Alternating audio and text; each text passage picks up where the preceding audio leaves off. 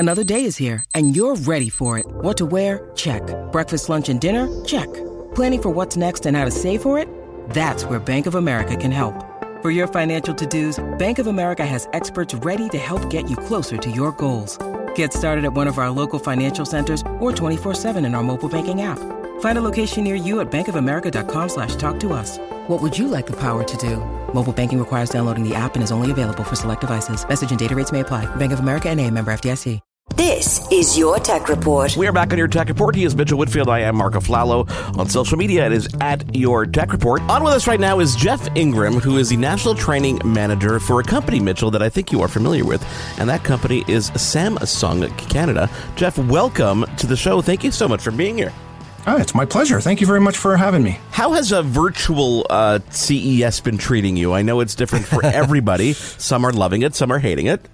Yeah, it's a learning curve, that's for sure. I thought there would be more sort of virtual booths, but you know what? The one nice thing is that I get to do this all from the comfort of my home and, where I'm feeling more comfortable.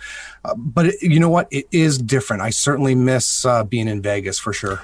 Yeah, I think we do too, and we like the interaction. I think especially in an industry where you can tend to be trapped in emails and at your desk, it's nice to be able to have that in person. So we always love the in-person element, but I don't know, Jeff, for us, and we talked about this from a covering CES point of view, we tend to think that we're so much more efficient. We get so much more done. We get so much more time with someone that's specific to what they want to talk about. When we do it this way, I feel like we could be more productive. I mean, obviously we don't want the in-person to go away, but I feel like we're so much more productive this way. Is it like that for you too? I think it's everything that goes with Vegas, the noise, the crowds, the pushing, the excitement, we still have the excitement for sure, but in a different way. So, you get to be a little bit more focused in really what you want to talk about versus all those other distractions that are going on behind you. And let's face it, Vegas has got some pretty wild stuff going on over there. So it's good to have that out of there as well. To paint a picture for people kind of tuning in now, when we walk into a Samsung booth at CES, oh my gosh, it's hard not to just kind of stand there for a couple minutes and take in all the visual candy that's going on. And it really is about televisions when you talk about Samsung at CES. Yeah, there's other stuff going on, and I know those are as important. But we want to talk TVs today because you've got some really cool new technology on show. We've got micro LED, we've got Neo QLED, we've got lots of AI, there's 8K going on. Where would you even start?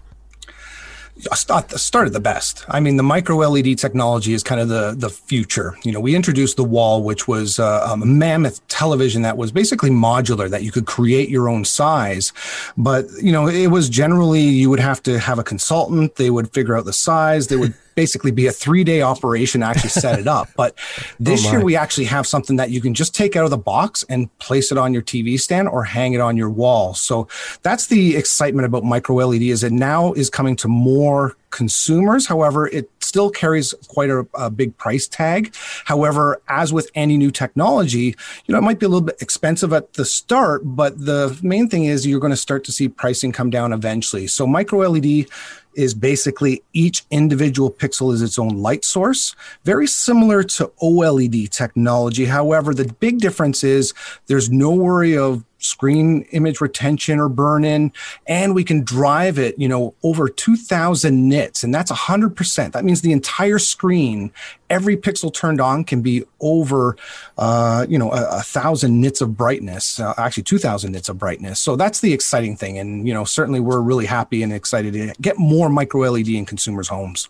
And, that's actually big news for a lot of consumers that don't really know. And I love that you're positioning it in a way that the average consumer can sort of appreciate these things. Mm-hmm. The one downside to OLED, as beautiful as the great contrast has always been, it's not as bright. And Samsung has always had big, beautiful, Samsung pictures have always been so bright, pictures and color so accurate. So basically, you're getting the accuracy, the contrast, the beautiful HDR, and I'm sure the Dolby Vision goes along with it, of OLED and the advantage of that picture, with the brightness and even brighter than a traditional LED screen. So you're really combining the best of both worlds. Yeah, you are. And certainly, to create that home theater experience or that big sporting event that you want to watch on TV, you want it to be bright and vibrant, not just at night, but you also want to watch it on a bright Sunday afternoon where you may have a lot of light competing. So you need a TV that's going to be able to drive that higher brightness, But again, that at night, being able to turn off every light in the room and have those pitch black areas within the screen, or inky blacks. Jeff, how much time goes into developing a television or new technology like this? Because I know that, yeah, we come to a CES and boom, it's on display. But this is probably not just, the last couple months of development. Yeah, it does take a long time. And there's certain things that go behind the scenes that even I don't or I'm not privy to. But certainly the wall, we did introduce it 2 years ago. And that going before that, we were developing that technology. So Samsung, one of the things about Samsung is that it's about innovation. Samsung generally is the first company that's going to release new technologies. And, that's years of development leading up to it. You're always hearing about different types of displays. And sometimes, you might hear about it and see it the following year. Sometimes you may not see it 3 years down the road. Sometimes you may not even see it at all because something else has come up in which we've developed to say, this is so much better than kind of what we were working on previously. Jeff, one of the things I want to talk about, and this is sort of big picture when talking about television and technology and the consumer. Speaking to the consumer and messaging to consumer becomes so challenging. And I think especially in the television world now, I think people are starting to approach consumer electronics or anything digital with that release ethic of smartphones, where every year something new comes out and something great comes out, and I have to get this and I have to get that. But shopping for television is not like shopping for a smartphone, even though the prices have become oddly close these days. People are not going to get a new TV for their bedroom or for their family room every year, while they might get a new smartphone every year. So communicating the features that are important and getting stuff that isn't just good for you this year. Oh, I don't have to worry about it because next year I'm getting a new one. So communicating those features that are important for a product that you're going to have for 5, 7, maybe 10 years in this market. Is that sort of a challenge, educating the consumer as to what is important for now, not only now, but what you might need 2 or 3 years from now when you still have this product? Yeah, that's a great question. The life cycle average is about 7 years. And even then, that TV doesn't get thrown out. It gets relegated to maybe the basement or maybe a spare bedroom. Yeah. So it is important to think about the future. So when shopping for a TV, yes, we have some newest and latest technology. So it's a balance for each customer to figure out how much they're willing to spend on not only enjoying the TV today, and they're still going to get great years of enjoyment, but also thinking maybe a couple years down the road, as an example, with 8K resolution. As more and more content becomes available, we have mobile phones that can shoot in 8K. The game consoles are capable of delivering 8K now. So now's a time where you maybe start thinking about, maybe I should invest in 8K so that when more and more content becomes available, I'll be able to enjoy that resolution, especially in those larger screen sizes.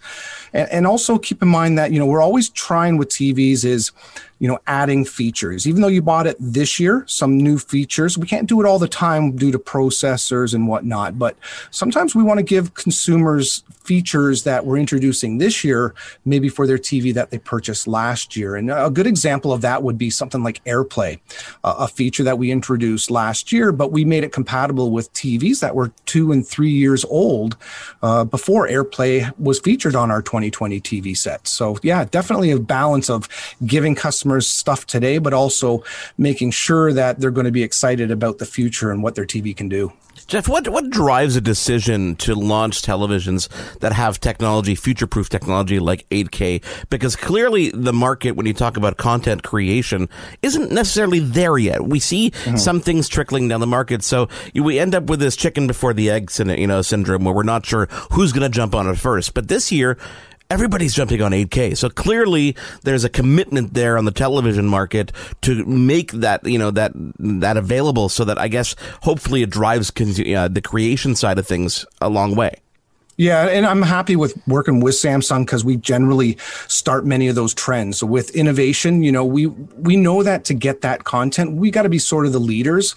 And this is our 3rd generation, actually technically 4th generation of 8K TV. So we've been at this for a while. So the more 8K TVs that go into consumers' homes, the more, service providers and content creators start thinking about delivering this. And you got to think about how it's getting more competitive with, let's say, video streaming services. You got such a wide range of video streaming services.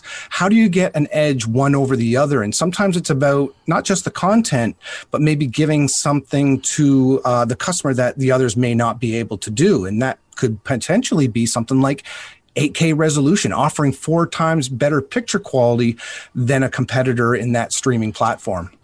Well, this is a perfect segue because this is my next question anyway, but we're talking about it now. Let's talk about AI upscaling. And for me, you should know that sitting right now in my bedroom, again, we're getting to Creepiesville, is my 4-year-old Samsung, I believe it's an 800 series, fantastic 4K television, beautiful TV I've had, and still looks as good as it did the day that I got it. And it wasn't until this television that upscaling became something, because 4 years ago, yes, there was still 4K, but having that content to be able to upscale a regular show that was not being broadcast in 4K and still get that crisp, beautiful picture. So upscaling becomes a huge issue. Talk about the AI upscaling and the new television that Samsung has coming out. Yeah, the upscaling is absolutely critical. It's like the engine that drives the car. You need to have a good engine. And now when you're talking about not just 4K resolution, when so much content out there is still, 480i or, 720p, not even full HD, the importance of upscaling is very critical. And especially on an 8K TV, when you're talking about upscaling up to 33 million pixels of information, that's a massive amount of data. And you just need to have an engine that is capable of, cleaning up the images, making them look a little bit sharper, adjusting the color because there's a limited color space that those older programs are using as well.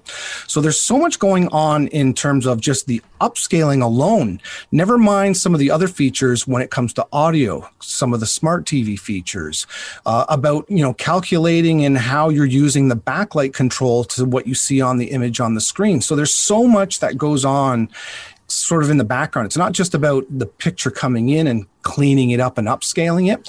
There's so much more. And certainly Samsung, one of our biggest industries is semiconductor technology. And that gives us an advantage over many others to be able to give you a better picture. You can have some of these, great technologies and high resolution and different backlight control, but it's the processor that controls everything, which is why it's so critical. This is one of those arguments that we have all the time about, when a company, designs their own chips, they're designing it for their software and their hardware and their AI and everything that goes along with it.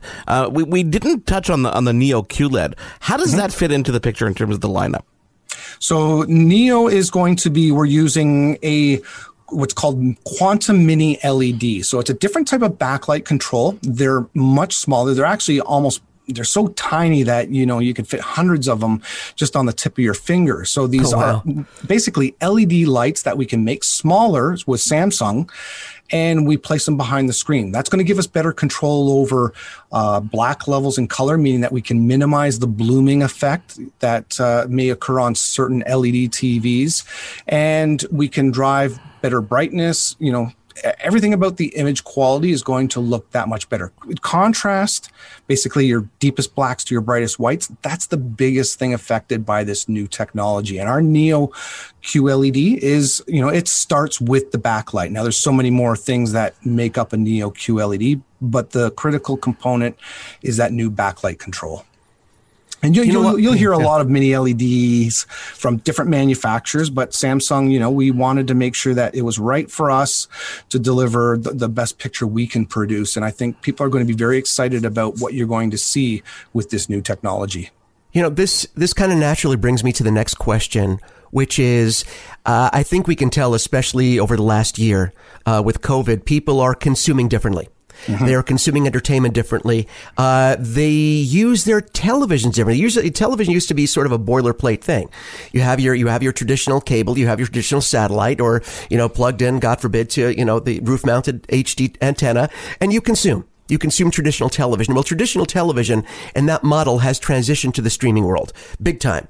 And to the point where some of the best shows on television now are not watched in a traditional way. We are used to the streaming model. So this new way that people consume media, has it affected the way that you design televisions with the streaming world in mind? Has that changed the development and what goes into making a television for broadcast or versus a streaming world? Absolutely has. You got to look at the world we live in now. The TV has to be more than just a TV, from your streaming services. So making sure that you have in your smart TV platform the providers that consumers want. You also have to have things like gaming. Gaming is such a huge industry right now. So making sure you have the right features for that gamer that wants to get the most out of their television. Gyms are closed. So how do you get your workout and stay in shape and stay healthy? Well, Samsung has a solution with a Samsung personal trainer built inside the TV, as well as our Samsung Health app. So you can bring the gym home and be able to, monitor your health and stay in shape. The family, work, PC to television, being able to conference calls. We're going to have some great features where you can use that type of platform to be able to communicate. And then you also have, just design of the product. People are placing more TVs in different rooms because everybody's home. So, whereas the typical one TV that may have been in the living room, well, now, dad's downstairs watching his sports, so he needs a TV. And, Betty, who's in her bedroom, she wants to be able to do what she wants to do with her social media and watch some things on YouTube. So she needs a display. And each of those rooms needs something different. It can't just be a square box. So, Samsung has a complete lifestyle category of products that either mimic looking like a picture frame or can have a rotating screen in the Sero, or even have a TV that can be placed outdoors with the Terrace. So we have a wide range of products that really fit into every type of consumer's home and different rooms. Tell me about the Sero for a second, because this is a television that you can rotate it 90 degrees and it becomes landscape mode, portrait mode. And when we first saw that, we're like, what's the use case for that? But now that it's been out for a while, what have you seen people using this for? There's certainly for the mobile-centric user, someone who loves to consume, social media, being able to see programs the way they were recorded. Let's face it, I used to always sort of get on my wife's case about always filming in a portrait mode. It used to always be, well, I can't, if I want to watch this on TV, you got to turn it sideways. Turn the phone over, turn the phone. Yeah, and I would constantly be on her about that. Now she's got an excuse because we have a TV that you can just view the content the way it was recorded. We've seen the Sero used in a wide range of applications, small businesses, car dealerships, dashboards, restaurants.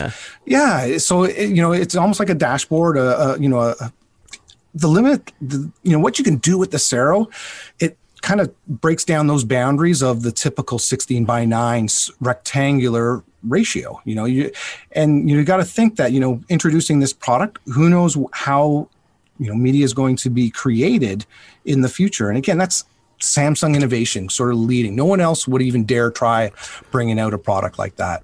Jeff, so many things that we could dive into, but I know everybody's time is limited. Thank you so much for taking the time to join us. We'll have you on again, I'm sure, down the road. And as you said, the cycle for these televisions tend to update a lot quicker, with software being able to be updated down the road. So we look forward to seeing what else Samsung has to bring. Great. Thank you very much for having me. Jeff Ingram from Samsung Canada, talking all about TVs, but other announcements from Samsung as well, as we talked about off the top of the show, including the S21, the Ultra, and all those fun brand new devices. Hey guys, we've got a great show continuing in just a moment. We're talking all things CES, as we will for the next couple weeks probably. Let's take a quick break. Let's come back and let's wrap things up with Dell and Alienware. There's more Your Tech Report after this.